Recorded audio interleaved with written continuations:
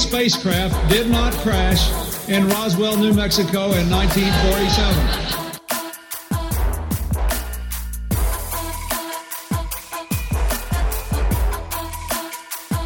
You know flat earthers, I guarantee it. But you don't know who they are because they're afraid of talking about it.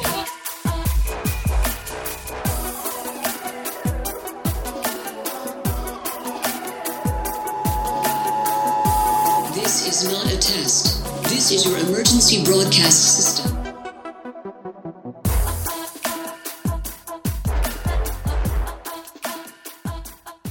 Hello and welcome to the 118th annual Subliminal Session Podcast, your weekly dose of conspiracy theory bullshit. My name is Cody. I'm joined by my pal Phil. How are you? Doing all right, Cody. How about yourself? Not doing too bad. I have an interesting scenario transpiring in Minnesota at the moment.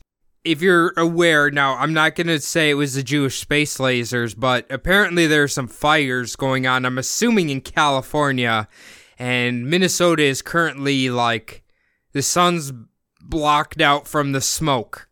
Yes. Okay. So, and there's like, whatever they call that, oxygen warning or whatever, atmosphere warning, air quality warnings. Yeah. So the past like 2 days it's been really gloomy out, but you can see like the sun behind it. It's very, very weird.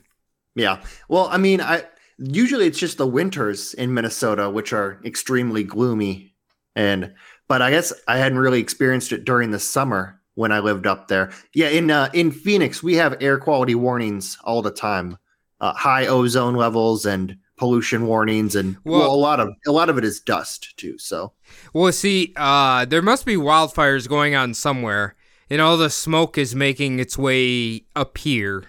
Yeah, I do believe there's some wildfires going on in like the western states. So, yeah, I mean that's usually where it is. Now, do you believe it is the Jewish space lasers or something else? I don't really think I don't think it's those Jewish space lasers.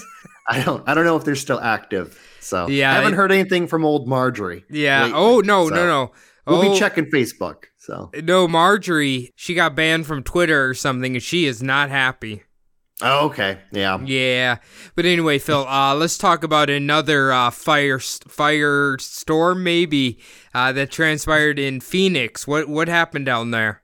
Yeah, so the Suns, everyone's now favorite team in the city, they actually lost. They went up 2-0, and then they dropped the next 4 games. So they are out of the finals. The Milwaukee Bucks, the dreaded Wisconsin team, has actually won the finals. So congratulations to them. They're a really good team. But yeah, there's quite a lot of the real Suns fans are disappointed, and the bandwagoners are wondering what to do with all the merch that they bought that they're never going to wear again. So, well, they'll just have to buy some Bucks gear. Maybe. Well, to go back to wearing their Lakers gear, probably. There you go. Yeah, it's a real tragedy. I wasn't following the series like Phil was, but when I saw it last night, I was quite shocked because usually you don't get swept after getting 2 games ahead. Yeah, that really does not usually happen. Kind of like the shock was really spread out, so didn't really feel it too bad. Like in my case, because we actually went to the bar and watched Game 3, the first game that was in Milwaukee, and they lost that game. Then they lost the next game.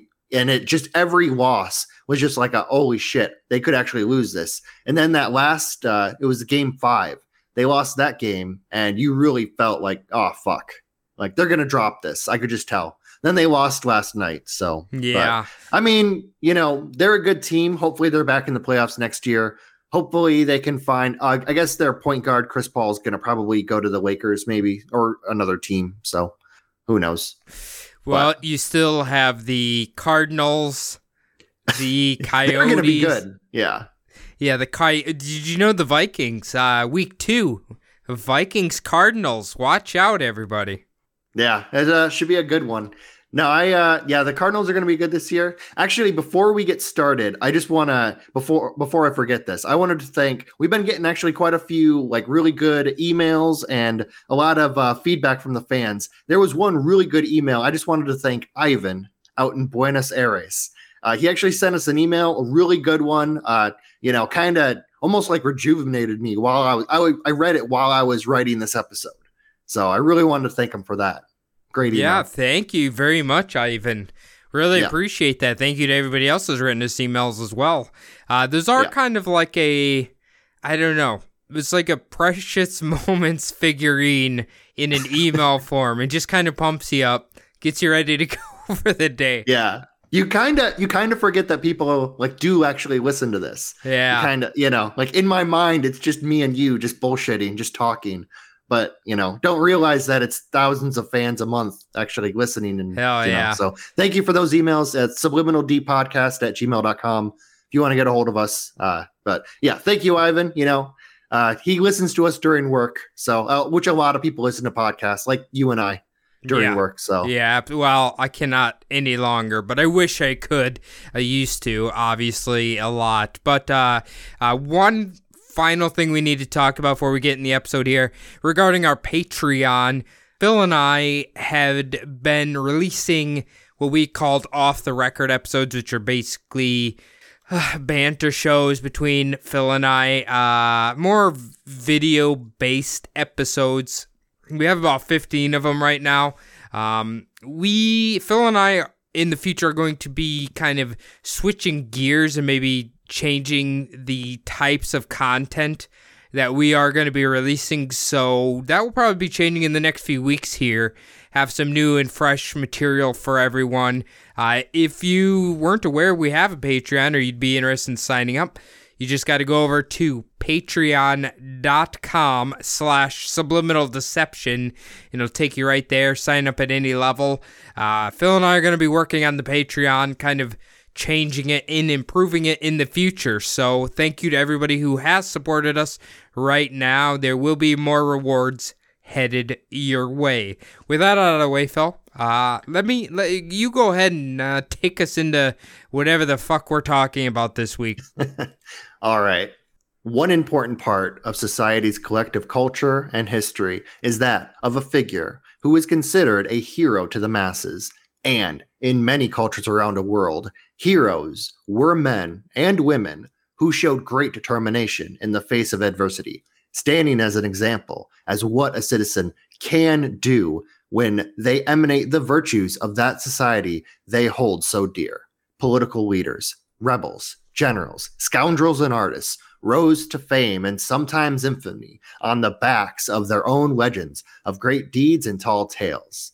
Now, national heroes like Admiral Horatio Nelson in Great Britain, Genghis Khan in Mongolia, Simon Bolivar in Latin America, and of course, Celine Dion in Canada, all emanate these virtues. Okay, so are you saying Celine Dion is the hero for Canada?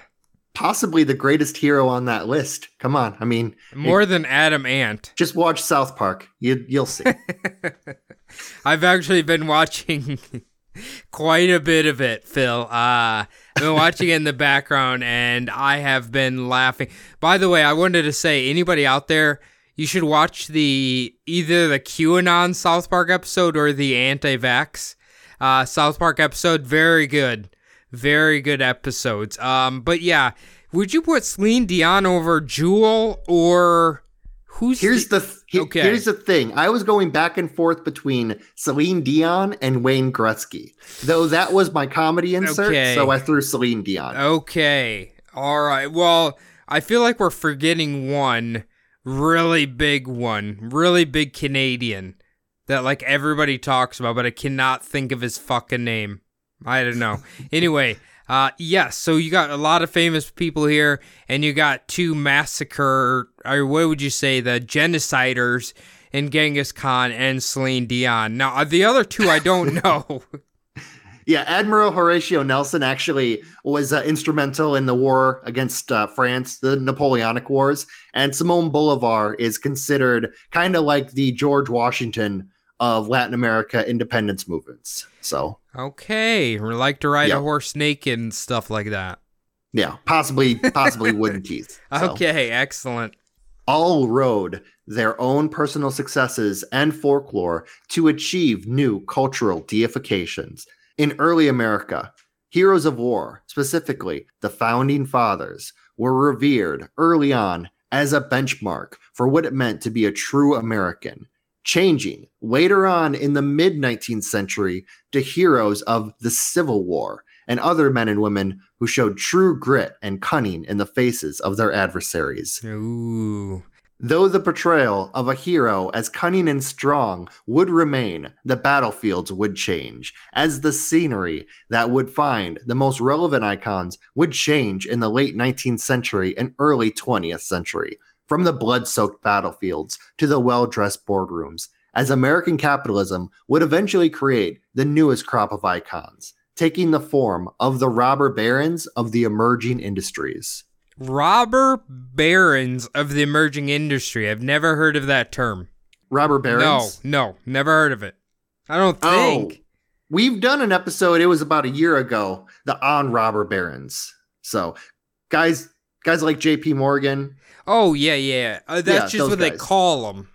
Yes, yeah, that's Okay. kind of what they're known as, their nickname.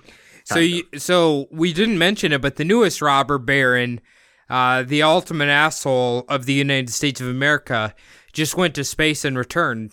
Did Yes, you see that? there are actually a couple people you might call current robber barons who are actually trying to go to space.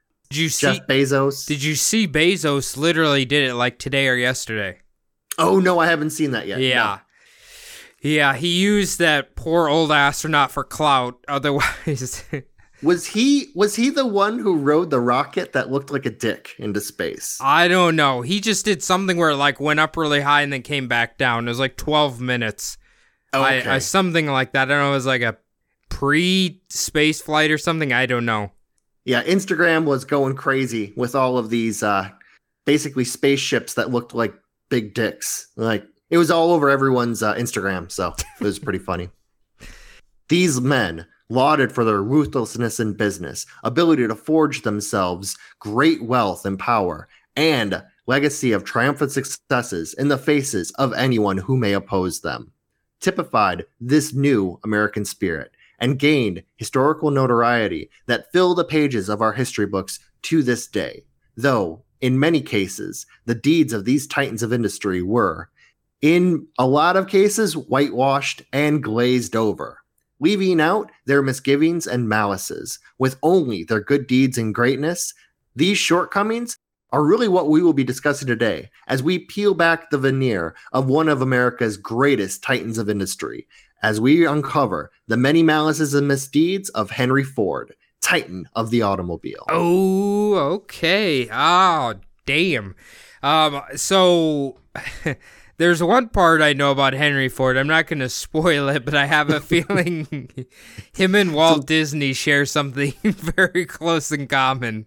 Yeah, well, we did mention Jewish space lasers at the top of the episode. So. Okay. A little foreshadowing there. Tiny bit of foreshadowing, definitely. Okay. All right. See, I thought initially when you started talking about Titans of the Industry, I thought for a second you were going with Papa John, but okay, clearly Henry Ford. So like always, we're going to start off with a little bit of history. Now, Henry Ford was born to William and Mary Ford in 1863, being raised on a farm in Springwells Township, Michigan, located near Dearborn, Michigan, 9 miles outside of Detroit. Now, as a young man, he showed early skills, much as a tinkerer and a mechanic, spending a lot of his time in a shop that he had equipped himself. Now, one really kind of infamous or famous story, Henry's father, William, would gift him a pocket watch for his 13th birthday, and very quickly took that watch apart and put it back together.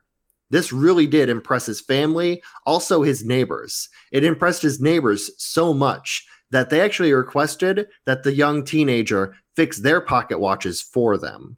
At the age of 15, Henry would actually build his very own steam engine. Okay, is this all confirmed Because sometimes, That's legends grow a little bit out of these guys. Yeah, that's kind of what I was getting into a little bit with kind of like maybe infamous or famous. Is it possibly, it's one of the tall tales, the kind of like the hero worship. So yeah, is it true? I mean, is it 100% true? Is it kind of true? You don't really know. It's just these stories, especially, I mean, he was born in 1863. That would have meant that all of this was happening in a small, like, suburb of Detroit back in the 1880s. So, right. Like, honestly, I guarantee 30 years from now when Jeff Bezos is ultimately dead, the biography about him is going to be like, oh yeah, when he started Amazon, he hand-delivered everything and made sure it got to him in 2 days or less. I'm like, you know what I'm saying? Like some bullshit-ass story like that.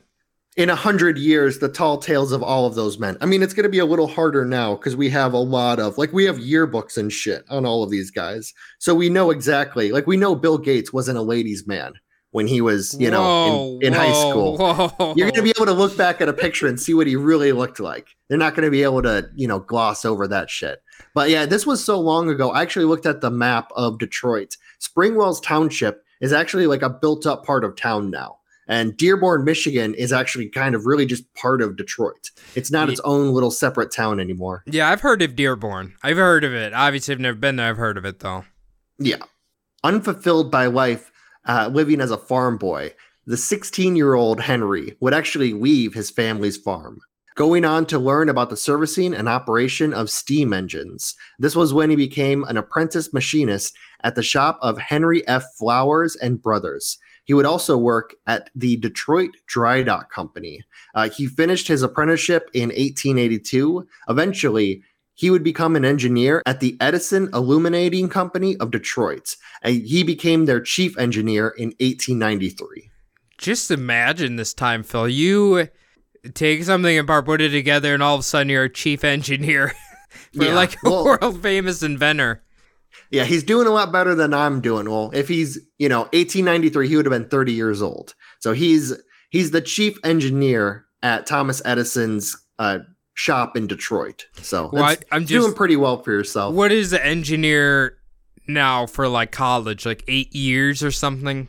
Yeah, well, I mean, I think a lot of engineers will have like a master's. Like a lot of the ones that I know at the company that I work for, a lot of them I think have their masters. So I think that's more like 5 to 6 years. But there's also the experience. You have to go to other companies to get experience too. So there's college on top of on-the-job training and all that stuff. So yeah, not quite as easy as Mr. Henry Ford had it. No, yeah, Henry Ford just kind of did his apprenticeship, learning from other men who were doing the work. So I mean, he started at age 16, became chief engineer at 30. So that's 14 years of experience. But I think becoming like a chief engineer at the age of 30, that's really uncommon. I mean, it'd be especially uncommon these days, but even back then, I imagine uncommon. Yeah, absolutely. Now, in his spare time, Ford would work on his very own pet project or side project, as he really did have an interest in the internal combustion engine. He would even go on to create a one-cylinder engine in late 1893. He basically did this by shackling it to his kitchen table. And his first automobile would come about in 1896. He named this automobile the Quadricycle. It had a 2-cylinder, 4-horsepower engine.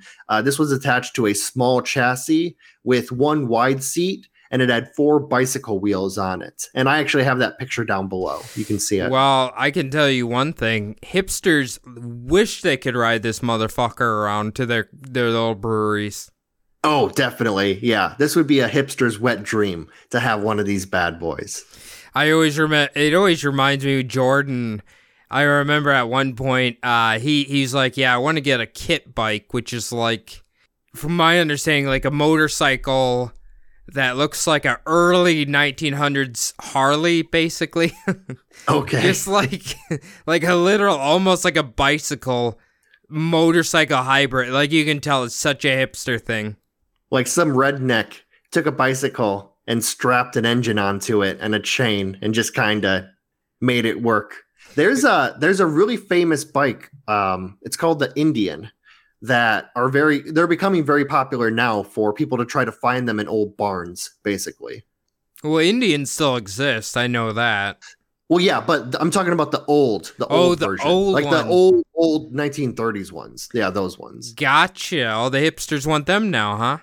I have no idea if it's hipsters or just old, shut-in collectors, but people love them, I guess. Now, Henry Ford would eventually leave Edison Illuminating Company in 1899. This was to begin his career in the automobile industry, forming his very first company, the Detroit Automobile Company, that same year. Ford, who butted heads with his investors, who really just wanted him to sell something, would actually put out a delivery truck on the market in 1900. The problem is it was highly flawed and very expensive to maintain, though the company and Henry Ford would make the claim that the vehicle was cheaper in the long run as compared to a 4-horse drawn wagon, which is what obviously the previous delivery trucks were. The delivery truck costed $1,000 in 1900. This was actually about $32,000 in today's money. Ford would later claim that he was pressured to put any vehicle, out on the market to make a profit, and that it really just wasn't his best work. The interesting thing is a delivery truck. You cannot get one for $32,000 nowadays. I can guarantee you that. But technically, yeah, in the long run, it might be more expensive because horses die, obviously, and you got to feed them and stuff like that. So. Yes, there was actually a kind of like the old version of an Excel spreadsheet where they kind of broke down the cost of maintaining this vehicle over 5 years as compared to maintaining a 4-horse drawn wagon over 5 years. And yeah, you got to feed and house, and you got to shoe the horses. You have to buy all the saddles, bridles, and everything. So actually, he did put out the numbers saying it was cheaper to maintain this vehicle over that 5 years. Right. I mean, it's a good strategy for him. Yeah. Also, imagine how much clout you would have back in the late 1800s if your company owned a delivery truck that was bringing around, the milk or the newspapers or whatnot, as compared to someone with a wagon. Yeah. You'd be fancy, I'll tell you that much. Oh, yeah. Everyone would know you're doing well. So. This venture would later be organized into the Henry Ford Company. After Ford actually left that company, it would again be reorganized into Cadillac in 1902. So he started a company called the Henry Ford Company. He left it, and then they turned into Cadillac. Yeah, well, so different articles that I read kind of had like what companies he started kind of in different order. Basically, there was this first company, Detroit Automobile Company, and there was kind of a collapse and then a reorganization. Then this Henry Ford Company would kind of emerge from that. Though after Henry Ford left, then it would be turned into Cadillac. Wouldn't that be interesting if they just kept calling it the Henry Ford Company even though he's not there anymore? Yeah, that would be. And then he goes on to start Ford Motor Company, and they sue him for copyright infringement. Now, I didn't really read much into Cadillac after Henry Ford left, but kind of what I got the gist of it was they took some of Henry Ford's designs and they kind of incorporated them with a brand new master engineer, kind of like the brand new Henry Ford who came to the company, and kind of mixed those together and put out vehicles. So it was a little bit of Henry Ford and a little bit of this new company. So okay, was the new guy named Harry Chevrolet? No, he was not. No, I would have to go back in my research and look up the guy's name, but I didn't read too much into it, so okay. I just kind of got the gist. Okay. On June 16th, 1903, Henry Ford and his new investors would create Ford Motor Company. This was with a $28,000 investment. They would actually go on to create the company's first car on July 15th, 1903.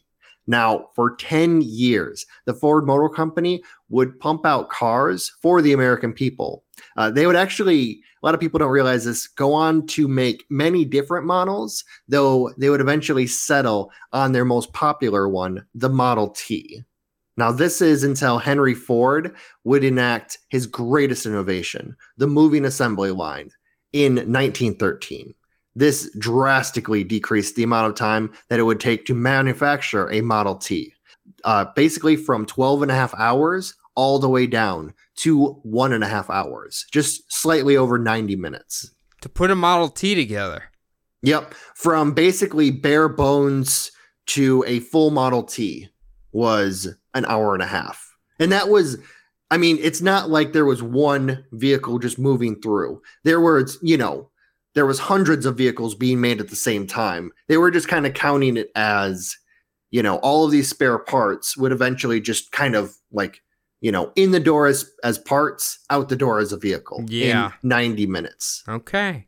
All right. Your basic manufacturing plant idea as we see it now.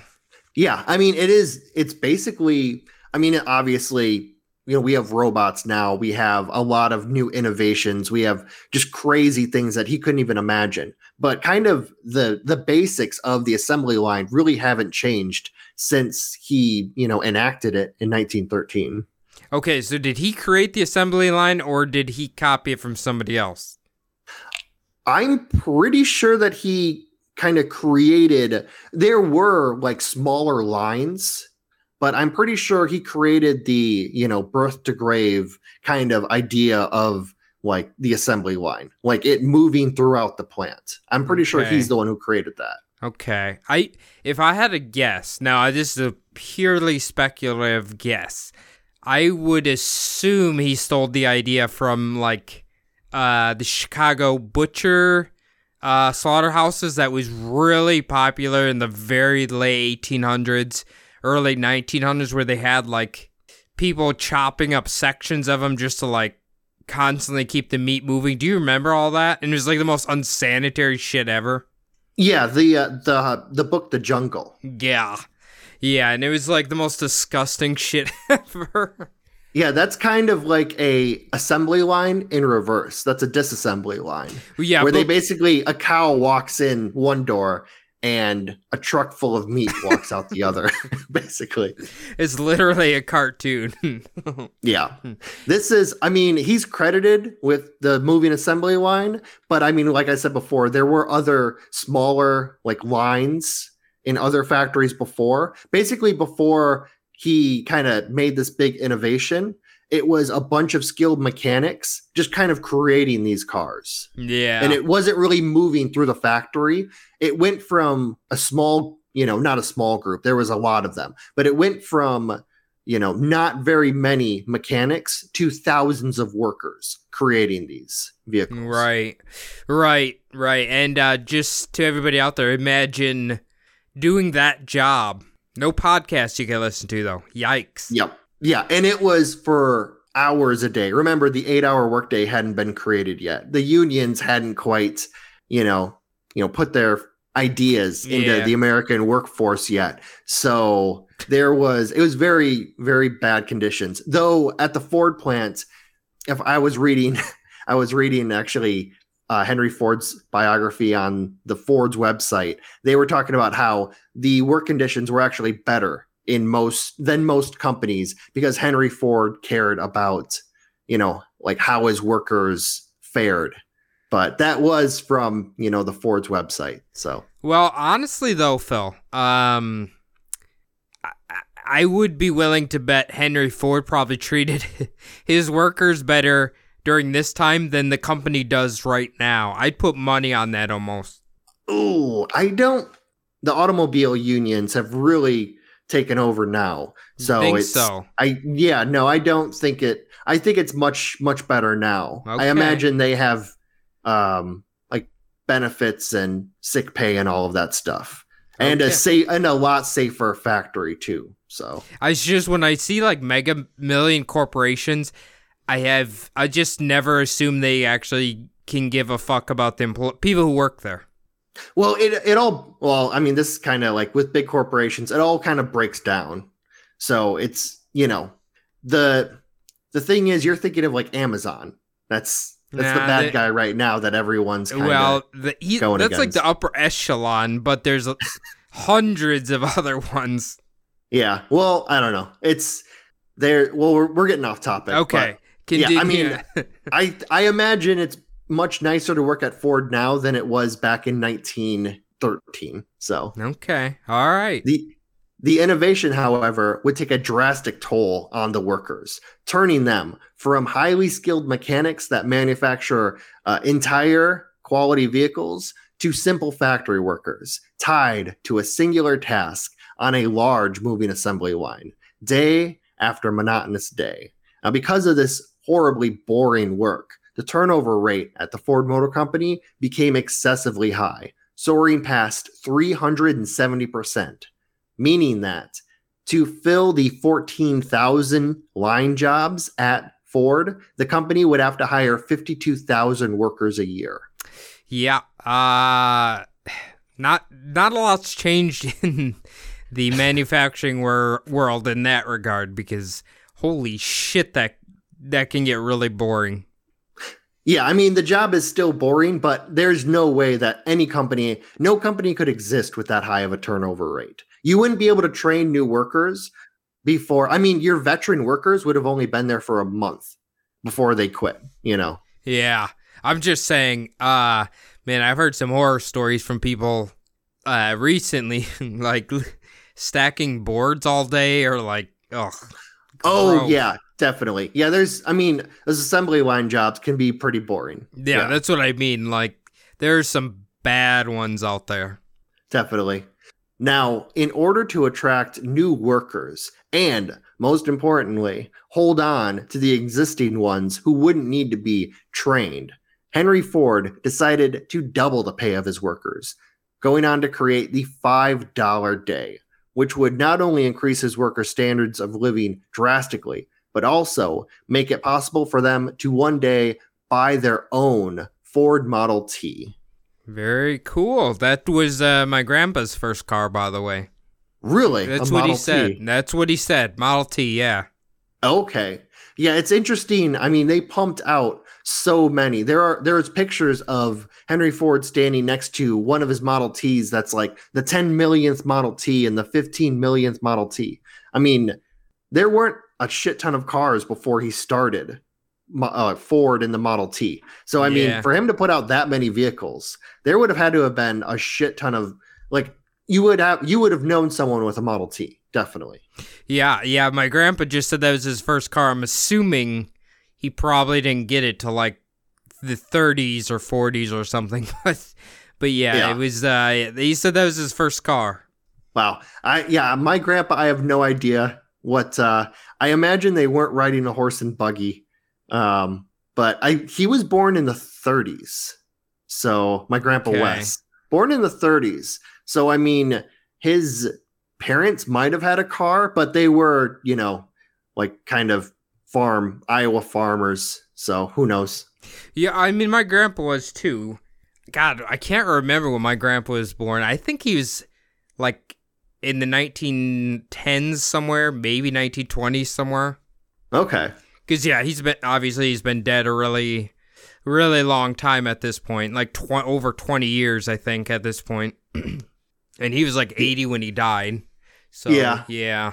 Trying to think. Well, I mean, Chevrolet was also around during the 30s, and there was a lot of, car American manufacturer companies out there. So, However, this wage increase did come with some caveats, as the $5 wage would not be assured, and the extra $2.50 was seen really as more of a bonus, and this was as long as the employee, most likely at the time, a recent European or Latin American immigrant, would act correctly. And really, just in order to receive this extra $2.50, the workers had to adhere to a strict code of conduct. Okay. I'll be curious to hear what this code of conduct is, Phil. All right. The sociological departments of Ford, created in 1914 by the head of personnel, John R. Lee, would monitor the workers both at home and on the job, even sending out investigators to the residences of Ford's workers, making sure that their homes were clean and in order. The families also were not allowed to have any renters living with them. There was also not allowed any sign of drunkenness or gambling, and definitely the wife could not work outside of the home. Henry Ford didn't want any man working for him who had a wife who worked outside of the home. Yeah. So wow. it was this whole like American values thing that I'm about to get into. Okay. It's kind of, you got to remember it was 105 years ago or 106 years ago. But it's just to hear it, it's such a big brother move to do. And we'll get into more, like, there are other reasons why he was doing this, but make sure that no one, no drunkenness or gambling, obviously for the Irish, making sure that you didn't have renters living with them. So they didn't want like a ton of people living in one dwelling. Also making sure that the homes were clean and in order. These investigators would also give aid to the wives of the workers. They would do things like teach them about cleaning their homes, cooking food, and also personal hygiene. Also, the investigators would check in on the workers' children to make sure that they were attending school. Also, they would go to the family's bank and make sure that they were actually putting money away into a savings account. Holy shit, that's Yep. That's very Big Brother-ish. Yes, yeah, very, very Big Brother-ish. It's we're going to talk about it later on, obviously, like, kind of who he aligns himself with, but it kind of seems almost like a country that's under socialism or like deep communism might be doing this kind of stuff for their workers or the people living in their country, which, considering he's like this huge capitalist, it's kind of weird, kind of goes against what you think of a capitalist now. Well, okay. Can we or not more libertarian, I should say. Can we not, if we're being realistic here, giant capitalists like to, I think in their own world, they would love to be the leader of some sort of communist regime, right? So maybe definitely on like a macro scale, they are the dictators of their workers in their head. There's a lot of CEOs who kind of build up like a cult of personality. Yeah. Not very much like, I'm talking more like the people who started the company and are like the owner, CEO, chairman of the board types, kind of like this huge cult of personality. Jeff Bezos, there's ones from the past, Carnegie, JP Morgan, just kind of like this huge, kind of like aura around them. All these big tales and their legends and everything like that. So yeah, I could definitely see that, but it goes against like the capitalist belief now of more like a libertarian, like pulling yourself up by your bootstraps kind of deal. Yeah. Ironically, they always say that, but generally they're the ones who are pushing the other people down so they cannot pick themselves up by their bootstraps. But anyway, continue on. And when it comes to, government bailouts, it's always capitalism for the poor and socialism for the rich. Yeah. They're always the ones getting bailed out. So yeah, it's funny how that works, isn't it? Definitely. Now, all of this was an attempt to Americanize the Ford's workforce, which was kind of a hodgepodge of immigrants from all over Europe, Latin America, and also people, from different parts of the country too. Remember, people were coming up from the South. Now, another way that Ford tried to Americanize their workforce was to set up the Ford English School, which taught foreign-born workers the English language in an attempt to help naturalize them. However, mostly this was to increase the safety of Ford's factories. This was by having all of the workers speaking a common language, so that there was no, mishaps due to miscommunication.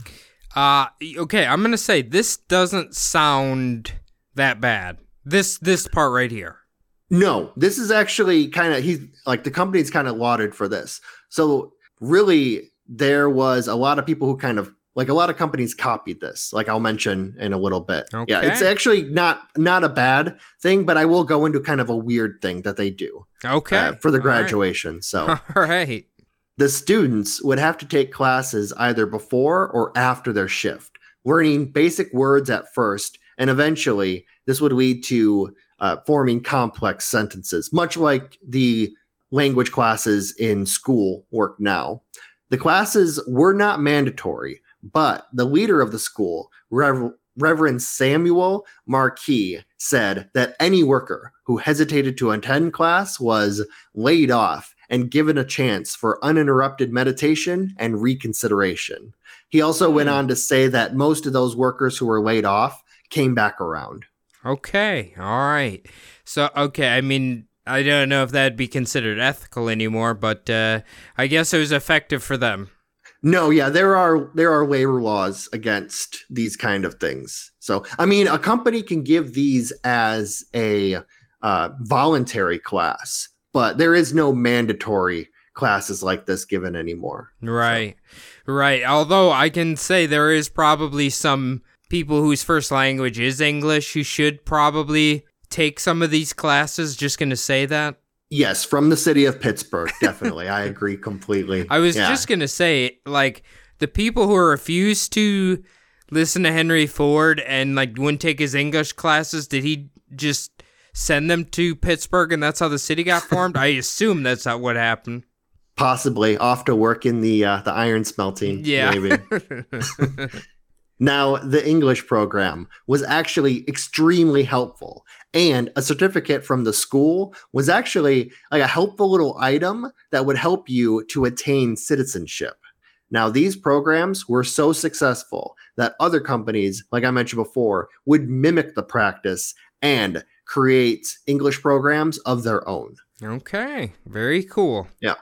Now, the weird thing about these classes was the graduation ceremony. This actually saw the students dressing in costumes emblematic of their home country of origin. Now they would be walking on stage and actually enter a large prop melting pot in the middle of the stage.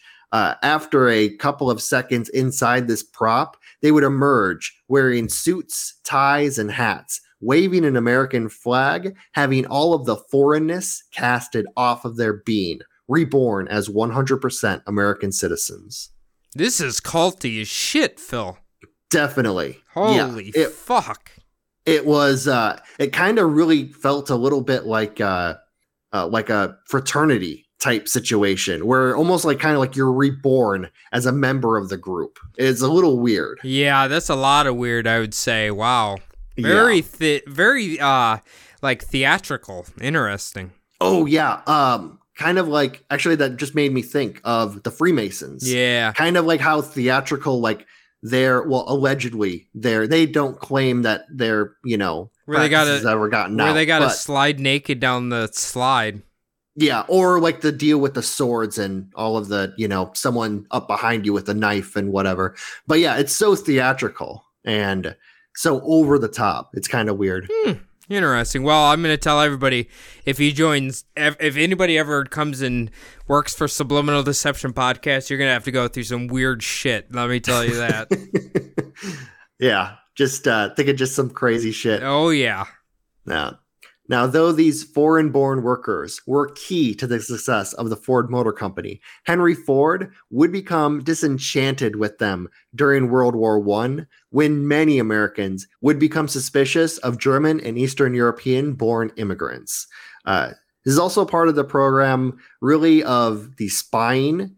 Henry Ford wanted to keep an eye on these immigrants, really. Okay. Is another part of why he spied on his workers. So he was real suspicious of the German and Eastern Bloc countries then.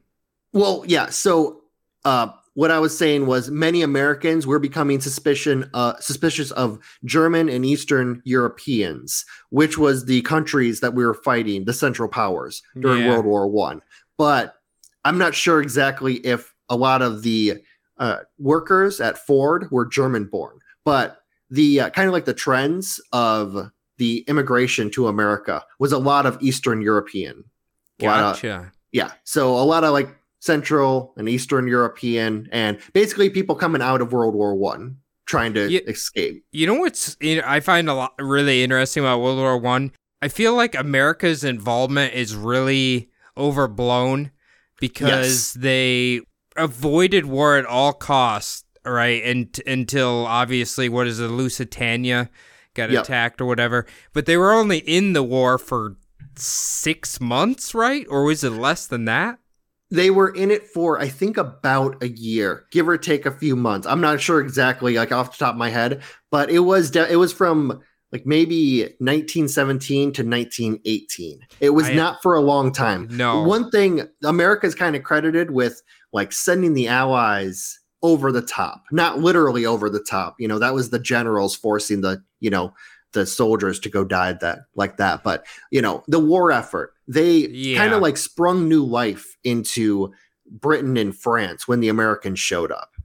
Well, you got to remember, they were making ridiculous amounts of money selling them munitions and shit too. Yes. Yeah, definitely.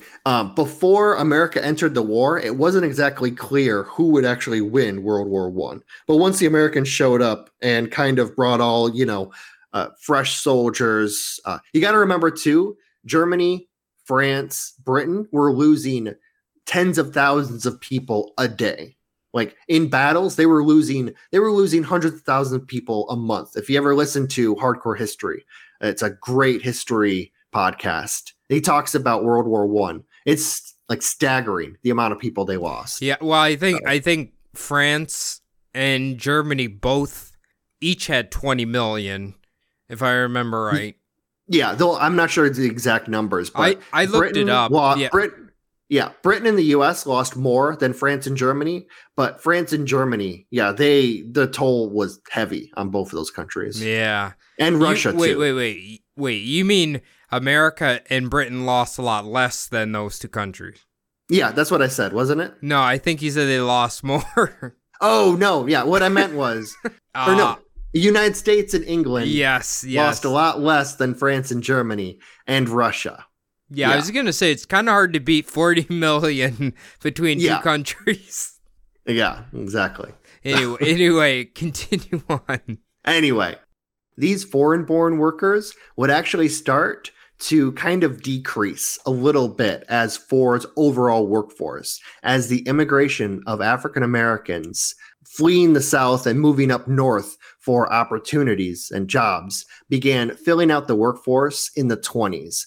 Though these workers were only given the most dangerous jobs, including that of working at the forges and foundries that created the parts for the Model Ts. Now, along with these unsavory positions, African-American workers were not allowed to be promoted higher than basically what they came in as in the company. Ooh, that's not good. Yeah. Now, this was during the time of the Jim Crow laws. Ford Motor Company was actually one of the few companies that would not only hire non-white workers, but they would also have their compensation be on par with that of their white counterparts. So, I mean, compared to other companies, Ford actually was, doing good. They were actually given a lot of kind of celebrated a little bit for hiring African Americans and paying them. The problem was they had the glass jobs. Yeah, they gave them bad jobs, and the glass ceiling started off right above the top of their head. So gotcha. Okay. All right. Well, I mean, it's I don't know. It was so long ago. It's like, I guess technically for the time he was progressive.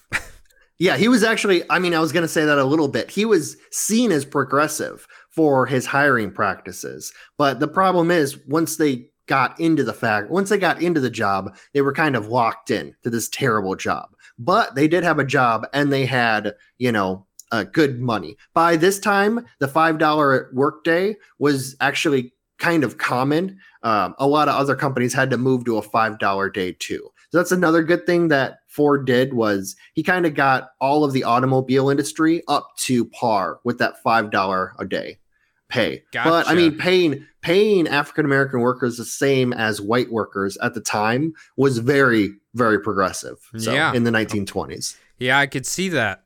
A third and final reason for that espionage program that we mentioned before was, of course, to keep a watchful eye on any union activity among Ford's workforce, as Henry Ford really hated unions and didn't want anyone besides himself to decide what his workers' pay or working conditions would be. He felt that he knew best, definitely.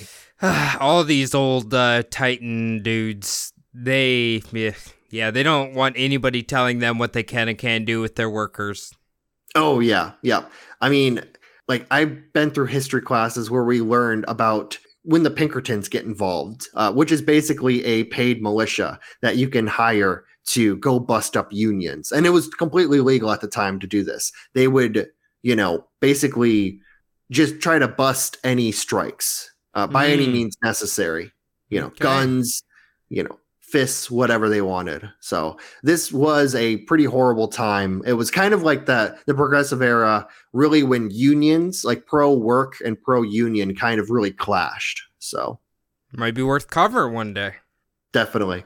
Now, during the height of the Great Depression, Ford would try and stamp out union activities by suppressing a 1932 workers' march from Detroit to the new Ford River Rouge Industrial Complex in Dearborn, Michigan. Now, the strike, which had between 3,000 to 5,000 marchers, was going to deliver some of the demands to Henry Ford personally.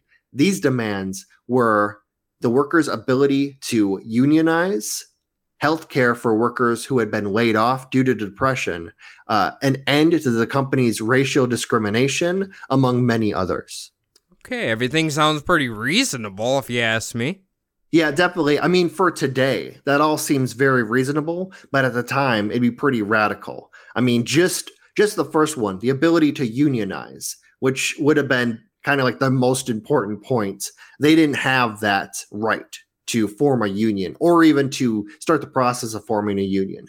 Healthcare for workers laid off due to depression. The people working at the factory would have been lucky to have healthcare at that time. Right. And the racial discrimination by law in some states, racial discrimination was the law. Right. So it's one of those, like now it doesn't seem very, crazy, but back then it was, for the time. If only Henry Ford would have invented that little either VHS tape or computer program you watch at jobs talking about how evil unions are and how they'll ruin everything for you that you watch at like Walmart and shit like that. Amazon. Yeah. Oh yeah. You have to watch it there. You have to watch it every morning at at breakfast before you clock in. Yeah, I'm just kidding. They don't get breakfast.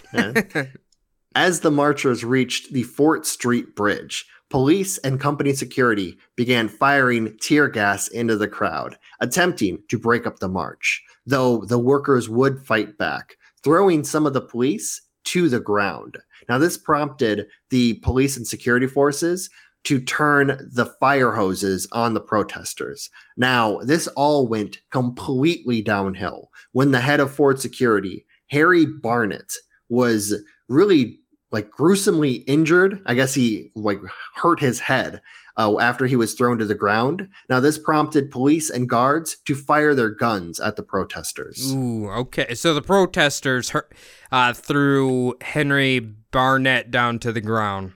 Yeah, Harry Barnett. Okay. After the leader of the security force, Harry Barnett, was injured, that's when the firing started. Okay, not good.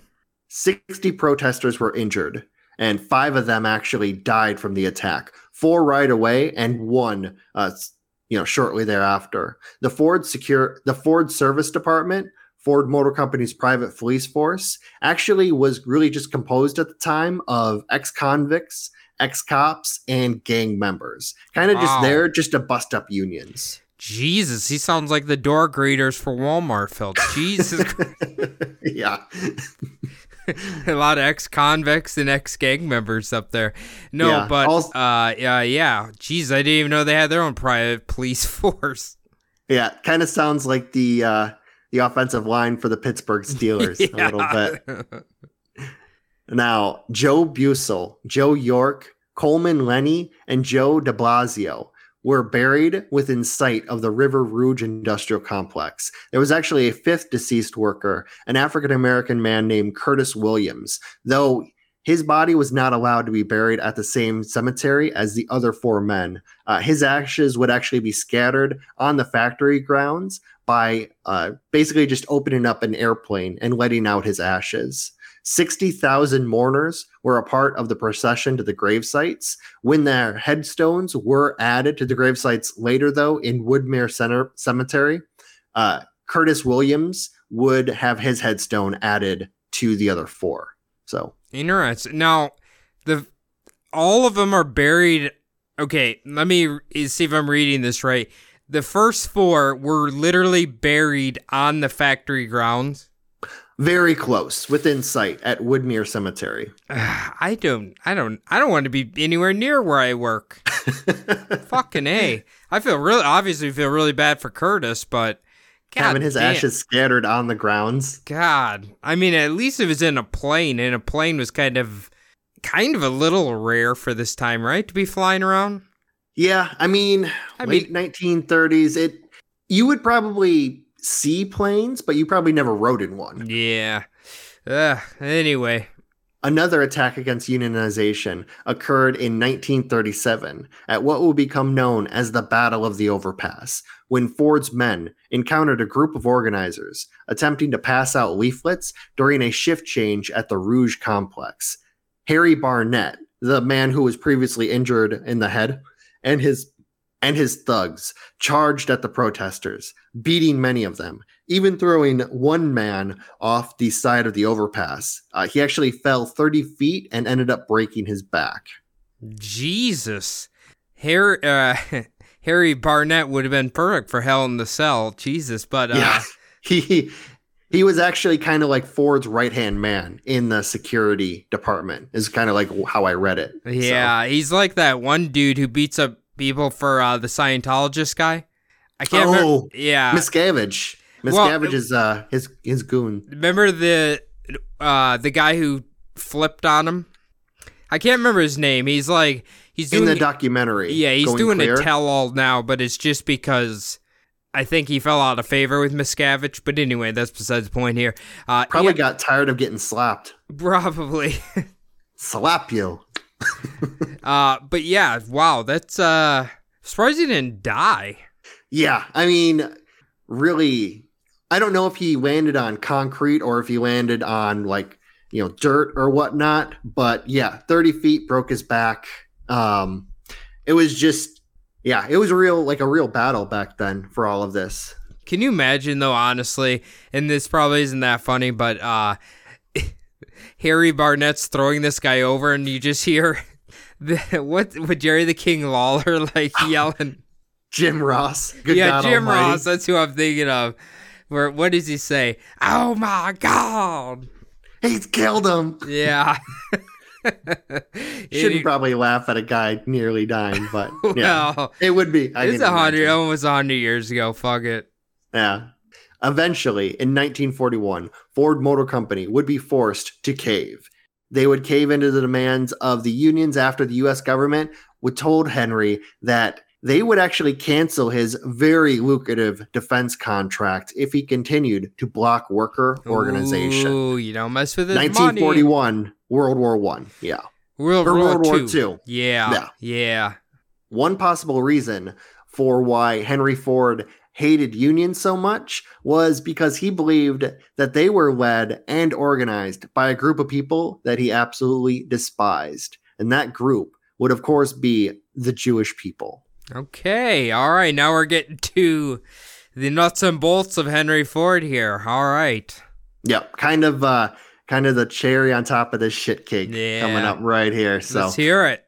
Henry Ford was an ardent anti-Semite who believed that an international Jewish conspiracy were actually running the unions, the banks, and the media throughout the world. Now, Ford, capitalizing on the growth of anti-immigrant and anti-Jewish sentiment in the country, bought a small fledgling Michigan newspaper named the Dearborn Independent in 1918.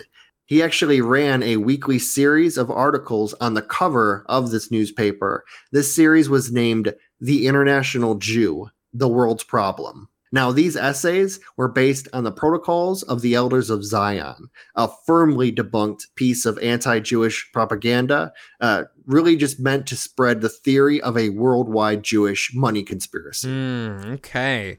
Here's the real question. If they're publishing this every week, won't they run out of shit to talk about eventually?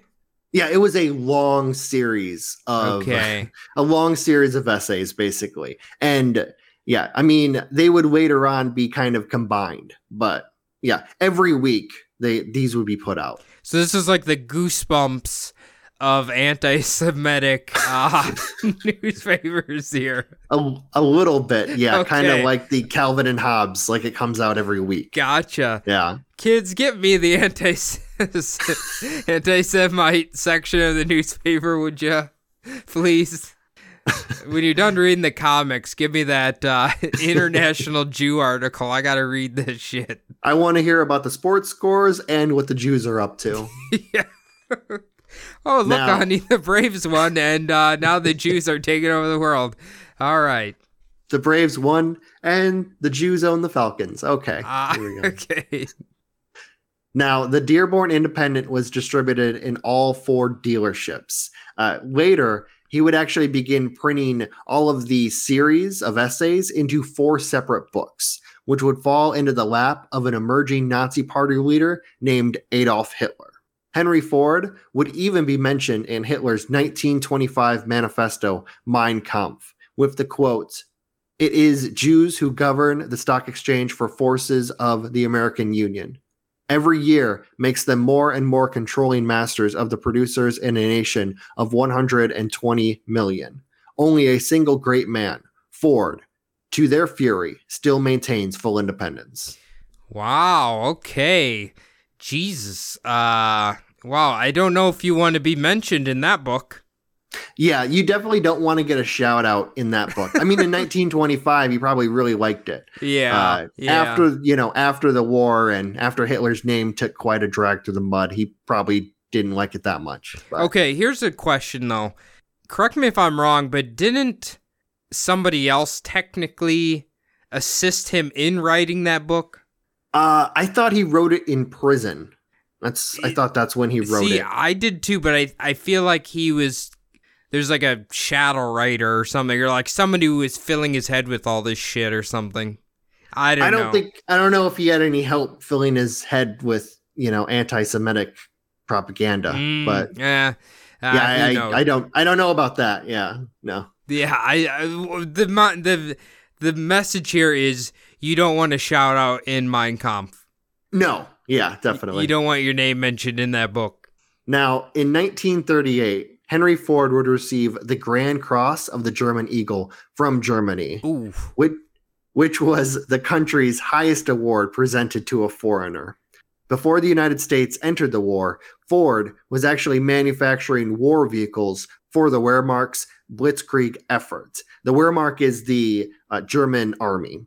With one article that I read stating that a U.S. Army report produced by Henry Schneider claimed that Ford Motor Company of Germany was solely creating vehicles of war for the military. This was even before World War II had begun. Now, by 1942, it's claimed that 1/3 of the German army's 350,000 trucks were produced by Ford. Ooh, god damn, he's helping the Nazis more than the fucking Catholic Church did, Phil. Yeah, definitely. Jesus. So the picture below is actually Henry Ford being presented with the German Cross of the Grand Cross of the German Eagle. Holy shit, okay. I thought maybe like Harold Chevrolet was framing him, but fuck, I don't know. It's this picture, it's hard to disprove it right there. Yeah, definitely. Cadillac isn't putting out their propaganda if they got this picture right here. So No. Now, another huge accusation against Ford Motor Company during the war years was the use and the profiting of forced labor in their German plants. This was even while the factory was still underneath the control of the Dearborn Ford Motor Company offices. Now, the claims were that forced labor was used in the Cologne plant after the call for military recruits of Germany actually depleted the factory's workforce. Okay, now, to be devil's advocate here, could it be possible they didn't know that there was forced labor going on there?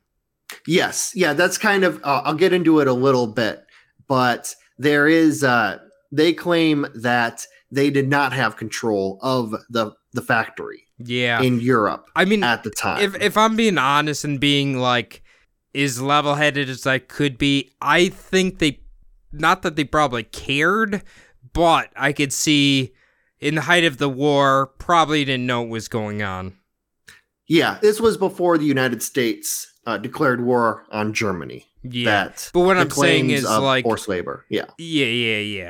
I can't, Phil. I can't get this image out of my head. Like if you go to Ford.com and you see like our history, and then it just has this picture right here, like Henry Ford shaking hands with two Nazis. Oh yeah. I wish they would put that on their website. Him receiving the cross of the German eagle. Yeah. I have a feeling they don't have any mention of that on their website. No. When I read his biography on their website, he had absolutely none of this mentioned about him. So no. Or not about even a the thing. International Jew. No. Nope. Nothing about that. Actually, it was kind of funny that I was in a class once and they were teaching us how to use the libraries, kind of like the archive system of the library. And he actually if you want to just read something about Henry Ford, you just go here and you type in Henry Ford and you just I'll just click on the first thing that comes up. And basically it said El Jude.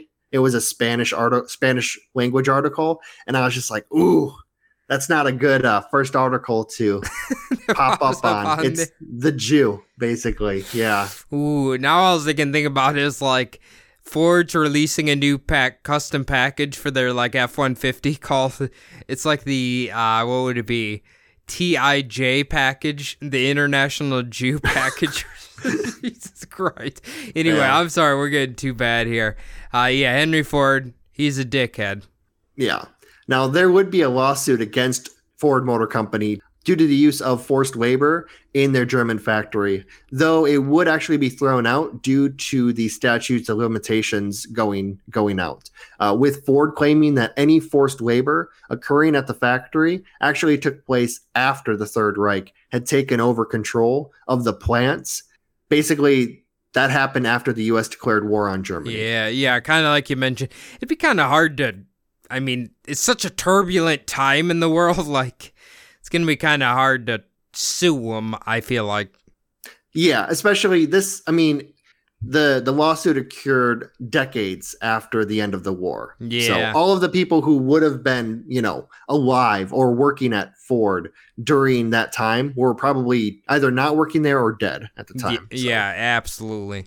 Now, though there are accusations of Henry Ford not wanting the United States to go to war at all against Nazi Germany, actually, kind of one thing you have to remember, the Ford Motor Company was instrumental in the production of war-fighting materials for the Allies.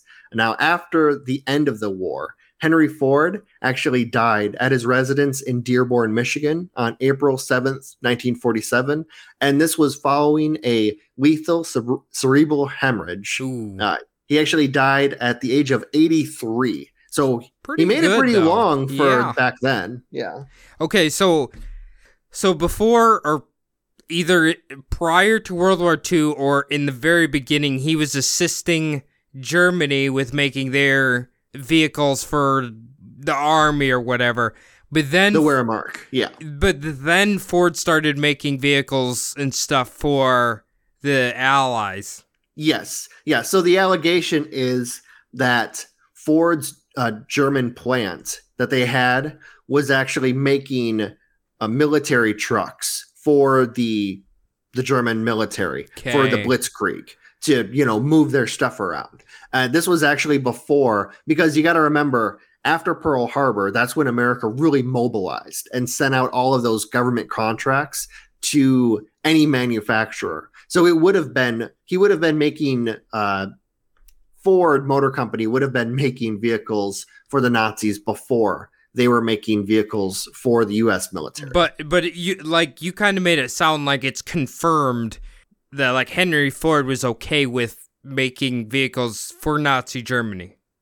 Well, it's not. I mean, there isn't any confirmation it was Henry Ford was, pushing this through, but it was the Ford Motor Company. They were all, it's all tied together, like all of the offices. Gotcha. So he had to have known. There is a German kind of like person who's actually running the plant over in Germany. But I mean, it's all the same company. So it's not a separate company. It's all the same offices. So gotcha. Okay. So maybe the moral of that story is Henry Ford's hate for, Henry Ford being an anti-Semite.